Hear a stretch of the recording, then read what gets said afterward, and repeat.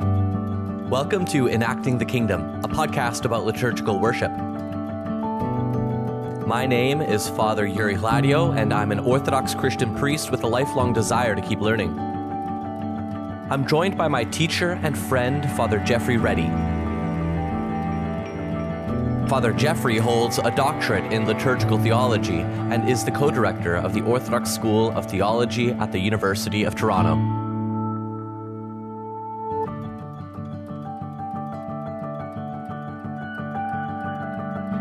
Welcome back to another episode of Enacting the Kingdom.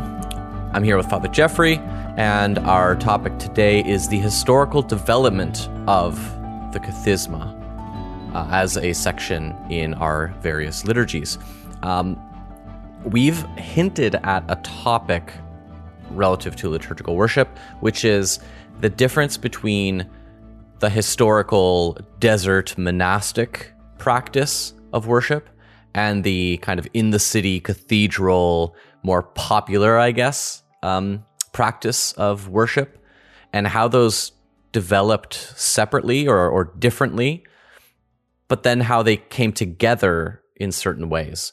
So I think that this is the episode where we're just going to kind of clarify this concept, this theme, because the Kathismas, I think, are a great a case study in how desert practice and cathedral practice come together in our services today. So could you just sort of define the historical context of desert versus cathedral practice?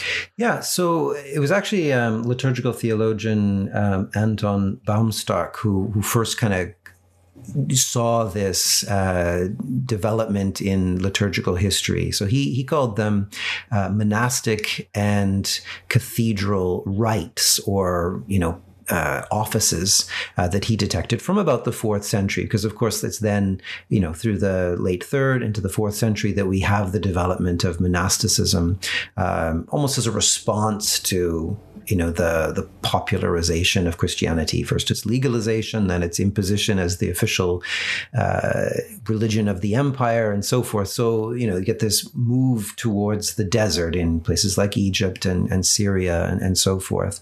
And so he kind of takes a hard and close look at what's happening in the 4th century. It's a time where we're beginning to see, liturgy develop, in terms of evidence for it. I mean, there was liturgical practice, of course, from Pentecost, but real evidence and texts start to emerge around the 4th century. And so he kind of divides that into, two practices. And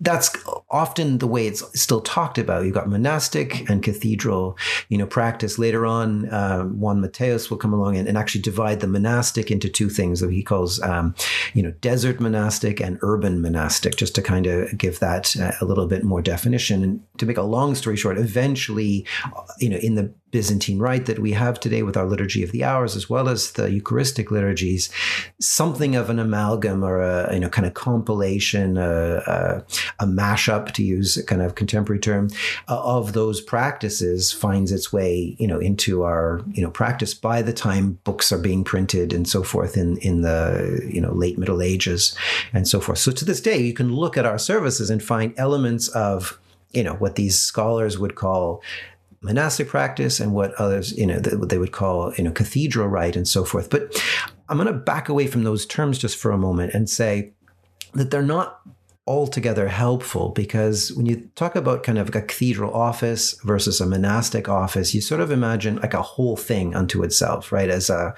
practice, an external, kind of reality. Whereas some others have come along. There's, another liturgical scholar called Paul Bradshaw, and he says, I don't really find these terms helpful. I prefer to think of two different modes of prayer rather than, a full, complete unto its own rite or office or so forth. So he prefers the terms city and desert, and that those are kind of more internal approaches to prayer. And to say it that way actually allows for what eventually will happen anyway, which is to say they come together, right? That nobody is purely in one mode or the other from an external point of view. And so maybe we can explore them as approaches to prayer or modes of prayer, of common worship and so forth, and explore, what city versus desert is like, and then, see how those undergird or kind of are the foundation of our services today.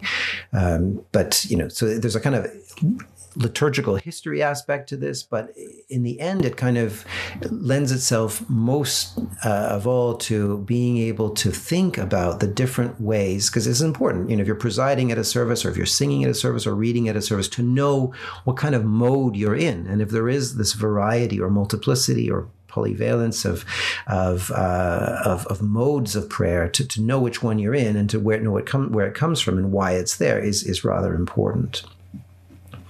So for the next little section here, I thought, how about I express what I've learned about these modes of prayer, the city mode, the desert mode, and what I've learned about them from you in my degree. So we'll see how good of a teacher you were. But this is your viva voce examination. Yeah. But you can fill in the blanks and clarify anything.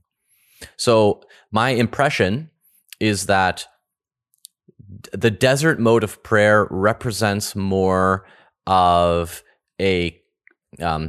just a continual stream of prayer that you dip into, that it represents more of it does not take into account necessarily the themes of the day, that it's more meditative. You come and you just read the Psalms from where you left off, right? You don't sing a special psalm because it's Tuesday. You just read the Psalms that you're supposed to.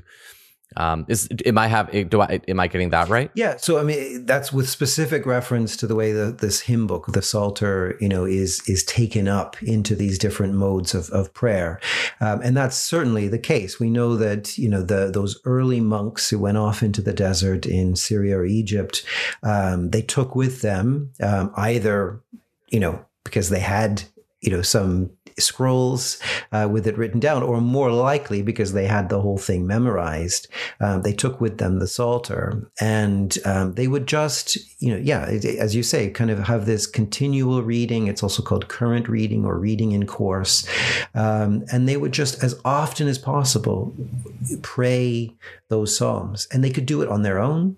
But if, over the sand dune was another monk and it happened to be, a certain time of day, and they would join together at different times of the day, they would take turns together, reading those Psalms. And as you say, it wasn't about, okay, it's morning, let's find a Psalm that references the morning, or it's evening, let's find a reference to the evening, or we're feeling particularly repentant, let's find a repentance-oriented Psalm or whatever. No, it's just simply, what's the next? Where did we leave off? And so that's where that, practice of the kind of meditative reading of the Psalter that, eventually becomes the 20 Kathismata and, the division into kind of a structure that gets read regularly throughout the church year, which is retained to today in our services and particularly focused on in monastic practice. That's where it comes from. And it's really interesting to think about, they didn't add a lot to that, in the monastic practice or the desert practice, as it were. What they would maybe do is leave space for the meditation and for further prayer. So the references we have at the time are to the Psalms and to prayer, right? But we sort of imagine, a psalm being read by one of the monks, and if there was a small group around them, then waiting. And in that silence, as we spoke about before, with, the receiving and the immersion into the psalm, and then the further meditation, cogitation, and then transformation that kind of takes place in an interior way. That was the prayer. So in other words, you prayed the Psalms enough so that you yourself became a psalm, both through your prayer and meditation and the whole way that you lived your life. And if you weren't being transformed, well, then you just had to go and read the Psalms more, more fully and more attentively and so forth. And so that really was the so-called monastic office, but it's a mode of prayer of sort of saying, we're not going to make long lists of litanies to pray for all the people outside in the world around us and everything. We're not going to necessarily, read, sermons or or even other scriptural texts and so forth. We're not going to have songs sung. We're not going to have liturgical movement. We're not going to have ceremony. We're just going to make this Psalter our life. And you would read it in this kind of austere, meditative way until it was so absorbed into you that you lived, that as your whole life. So that's that kind of desert pole, as it were, desert mode of prayer and everything. The same Psalter is being used, in the cities, right? In the parish churches, in the so-called cathedral. And part of the problem with the word cathedral is that you sort of think of 12th, 13th century Gothic, constructions or whatever. But what they meant by a cathedral, right, was just simply it's the people's right. It's the right of or way of serving and the mode of prayer that was more common amongst the people in the cities and everything. So do you want to have a go at what that looked like? Yeah, so that would be more focused on perhaps the theme of the day, or instead of maybe reading an entire psalm, you would read one verse of the psalm chanted back and forth in refrain. There would be much more singing in terms of group participation, and yeah, you wouldn't necessarily read the entire psalms, and there would be certain psalms for certain days. Yeah, that's my impression of that, if you want to take it from there. Yeah, no, you're absolutely right. So, there are psalms that do talk about waking up in the morning and praying, to God, or even waking up in the middle of the night. And so, or coming to the end of the day and reflecting on what's gone on, or, a prayer that is particular to, praise, or another prayer or psalm that's particular to repentance and so forth. So the distribution thematically of psalms throughout the liturgy of the hour services is something that comes out of that, kind of more people's office, or, as we were going to say, the more the city pole or mode of prayer and so forth. And the way that's taken up, you can imagine these are people who are not able to focus, quite so much as the monks in the desert are on the entirety of the Psalter and memorize it and so forth. So, and they may not have, full literacy to be able to kind of just refer to, books and everything. So you would tend to have excerpts that are sung in refrains or antiphonally, as you say. So maybe one person is reading, the fuller psalm, and then after each verse, there's this response, one of the main refrains and so forth. And we referred to that a little bit when we were talking about the opening psalm of Vespers, which was chosen, obviously, and placed there thematically.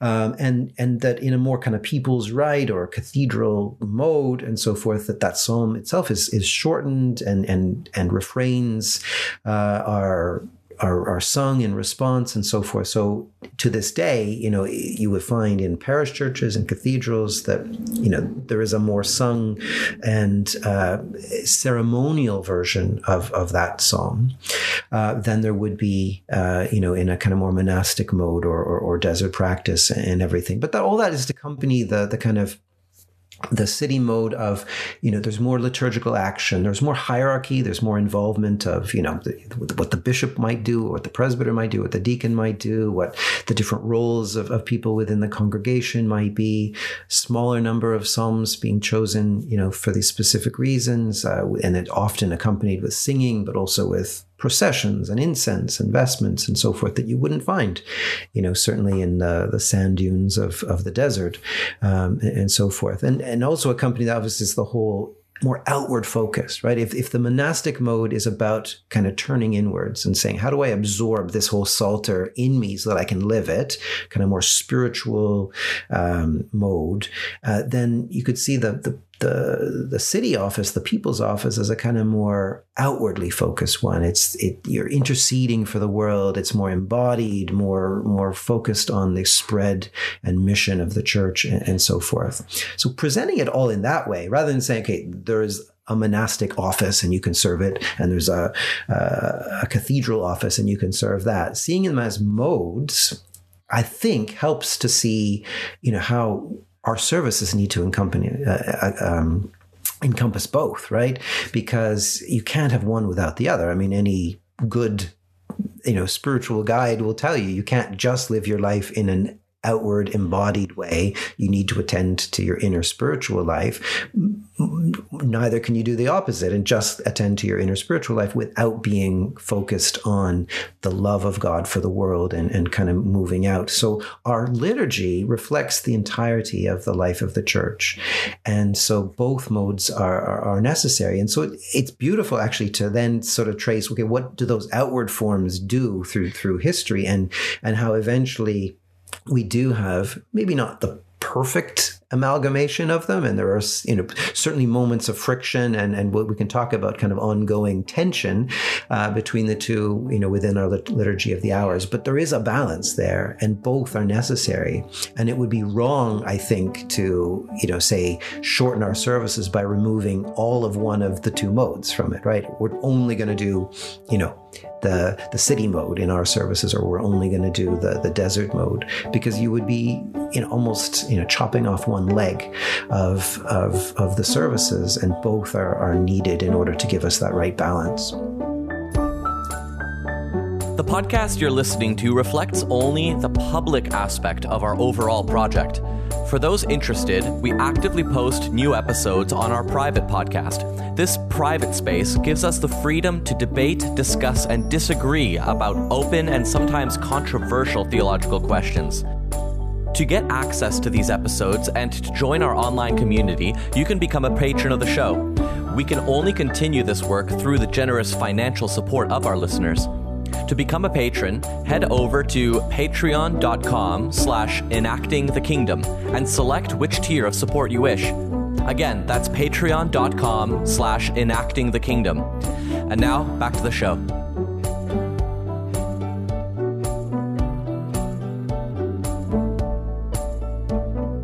I think that this section of Vespers, the Kathisma section of Vespers, is the perfect spot for us to be talking about this, because in this section and the way that it's enacted in services today, you get all of these nuances going on, right? So if you were to go, let's say, for example, when I was at school at the University of Toronto with you, that we Holy Myrrh Bearers would serve Vespers, daily Vespers, I think 2 to 4 times a week. And I would be in school, around those days as well. And I would go to Vespers. And during the week, when it comes time for this section of Vespers, during daily Vespers, everyone sits down, somebody picks up the Psalter, opens it up, and just begins reading from the last place we were left off with no consideration of theme or anything, right? You just read the next handful of Psalms. And that would be an example of that more desert mode of prayer, that you just come, you participate by listening and meditating on these Psalms, and you just pick the last one that you left off at. That's right. And, it is a beautiful thing to do that, and most people's experience of that is probably not in a parish where you have daily Vespers, because even if there is daily Vespers, often that section is left off in parish practice, sadly, but if you've gone ever on a pilgrimage to a monastery and you've had a chance to spend a few days there, how quickly does that become this most seductive part of the liturgy, where you really appreciate just, sitting down and paying attention and listening. And it works in different ways. Sometimes the entirety of the psalm with all of that pattern, that U shape that we've talked about, it impresses upon us. Other times there's one phrase, one line of the Psalms that just sort of penetrates our hearts, cuts us to the chase, and really focuses our attention, and we move into this kind of interior mode of reflection and so forth. Sometimes it's just one word, God's mercy or God's, glory in the heavens. Something impresses upon us, and that's where we're at. But it really gives you that opportunity to kind of stop and reflect. And it's different. It really is different doing it as a form of common worship, because you could argue, okay, well, in the parish, that's where we sing all the things kind of lustily and, heartily together, and, but go home and pray the Psalms in that kind of more meditative way. And sure, that is a solution, but it's different when, you're in a quiet, darkened church and everyone's sitting down and paying attention to that one reader. And it takes you back to 300s in Egypt when the monks were doing that together in the desert. And it comes straight from that. and it's important, part of our spiritual life. The other, so if you were to go to Vespers, let's say at Holy Myrrh Bearers where we did the daily Vespers, but if you were to go to Vespers on Saturday evening, or to basically all Orthodox churches, if you were to go to Vespers on Saturday evening, when it comes time for the Kathisma, you wouldn't have somebody just go into the middle of the church, pick up the Psalter, and just read, that next section. They would, what's often done is they sing verses of the Psalms, and the refrain, Hallelujah. So it seems to me that that's more of that city mode of prayer being put into that Kathisma section, which would traditionally be more of a desert mode of prayer. Am I getting that right as well? Absolutely. And it really, it's two different things happening, and it's hard to distinguish, which is the real cause of it. It's probably both. We've talked before, and again, it is in relation to Psalm 103, the opening Psalm of Vespers, how in a kind of, there's a more festal mode and there's a kind of more daily mode to that. So probably, in what you've just described, that same daily service where there is the possibility, at least, and certainly in our practice, we have the continuous reading of the Psalms in that Kathisma section. That same service would have opened with a kind of more meditative or solemn reading of the entirety of Psalm 103, right? Whereas typically on the eves of feasts, and here we must count every Lord's Day as a feast. It's a mini Pascha, right? So every Saturday evening is festal. We move into a different mode. And just like at that same service, certainly in more Slavic practice, you sing, Psalm 103, an excerpted version, sometimes with refrains and so forth, which takes on more of that people's office or city pole or mode of prayer. Then when you move to the Kathisma section, let me tell you, what is appointed in the Typikon, the book that says how you're supposed to do the services, it says that at that service, the entire Stasis 1 of Kathisma 1 is to be read. In fact, all three Stasis are to be read with little litanies in between, but I don't know that any parish, does that anywhere, maybe in some monasteries. So there are, it's the Great Litany, then you read, the opening Stasis, Psalms 1 to 3 of Kathisma 1, and then there's a little litany, and then the next Stasis, and then a little litany, and then the third Stasis.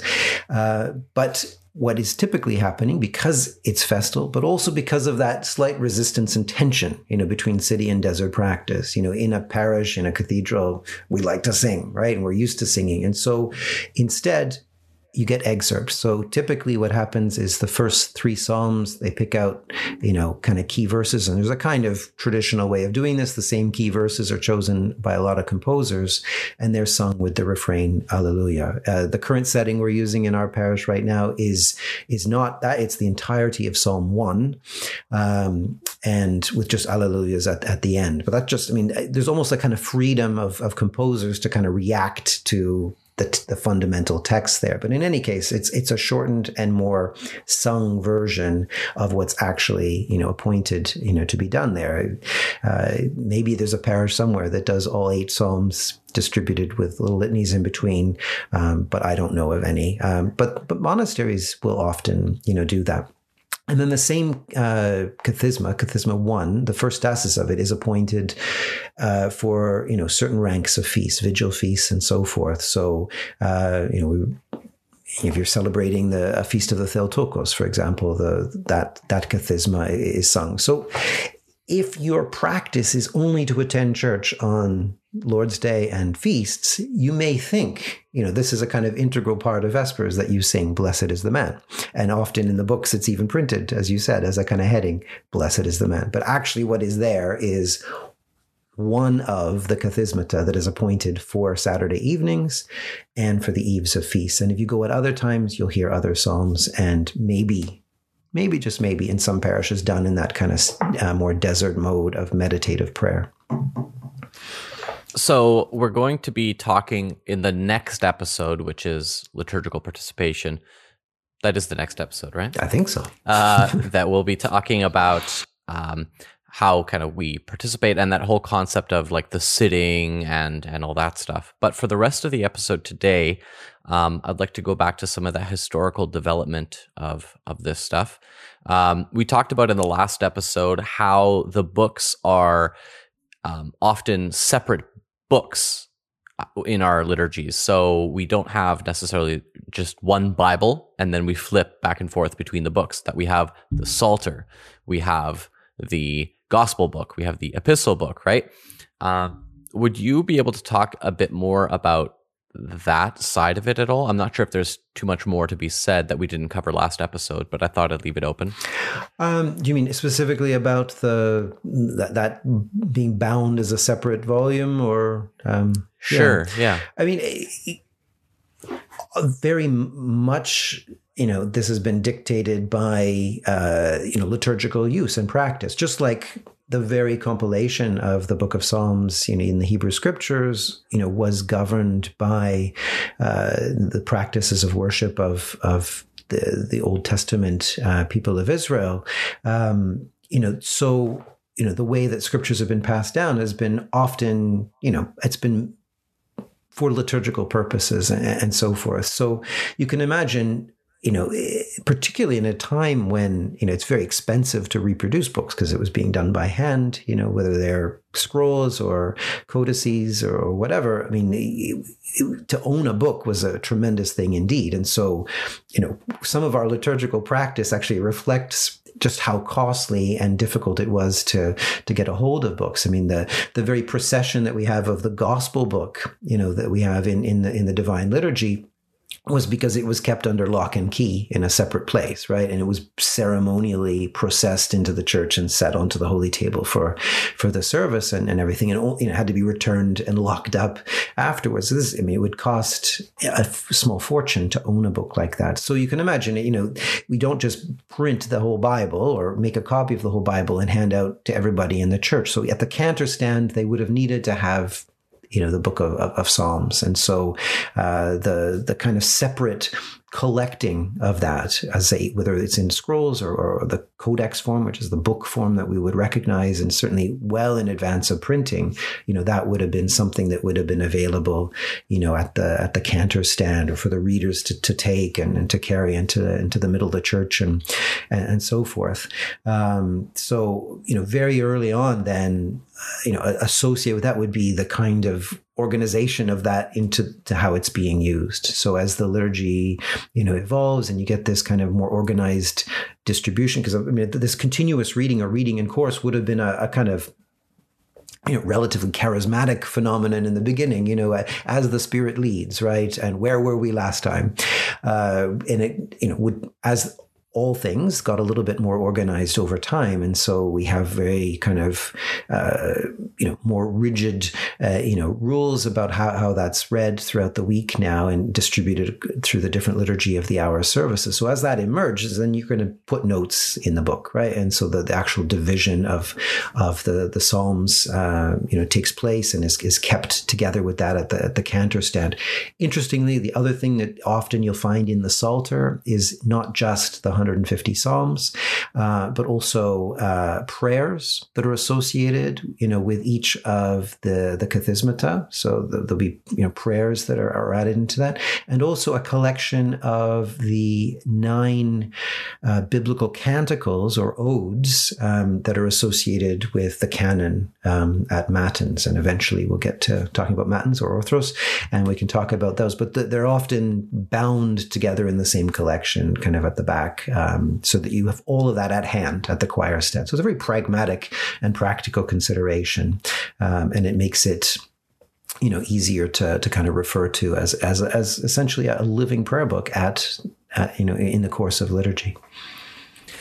Do we know when the practice of reading these kathismas entered into into what we might call a recognizable Vesper service today? So, I mentioned, at one point the distinction that Juan Mateos, so a liturgical scholar of the 20th century, made. He didn't just look at the practice in the cities and the churches or the cathedrals, as Baumstark had talked about, versus monastic. He actually took monastic and divided it into kind of desert monastic and urban, monastic, and really a lot of influence comes from that urban monastic, practice. So, through church history, there's all kinds of different shocks and revolutions and changes. And, the Byzantine Rite, as quite a few people have pointed out, is probably the most developing and changing of all of the Christian liturgical rites over time, despite our kind of self-definition as Eastern Orthodox, as, we do it the way the apostles did, the rite has changed, quite substantially over time. And often that came through the monasteries that were in the cities. And so a big influence is sort of post-iconoclasm around the 8th and 9th centuries. And there's the monastery in Constantinople called the Studion. So you have St. Theodore the Studite and so forth. And from there were reforms of the liturgy that were monastic practice, coming from places like Jerusalem, and so forth. They were brought into the city and then had a huge influence on, say what was going on at Hagia Sophia, the big cathedral, which is was the center of the empire and the center of Orthodox, liturgy and so forth. So I think certainly by 8th and 9th century, you're getting these mashups, these amalgams of, there's no pure, cathedral, rite as distinguished from, a monastic rite. They're starting to integrate each other. But the final, kind of forms of this will come in like the 12th, 13th, 14th century, and certainly around the printing press, where that whole trajectory of massive development and change and everything, it gets arrested by the fact that you've now got books being printed. And, that kind of gives it a final form that scrolls and handwritten codices don't.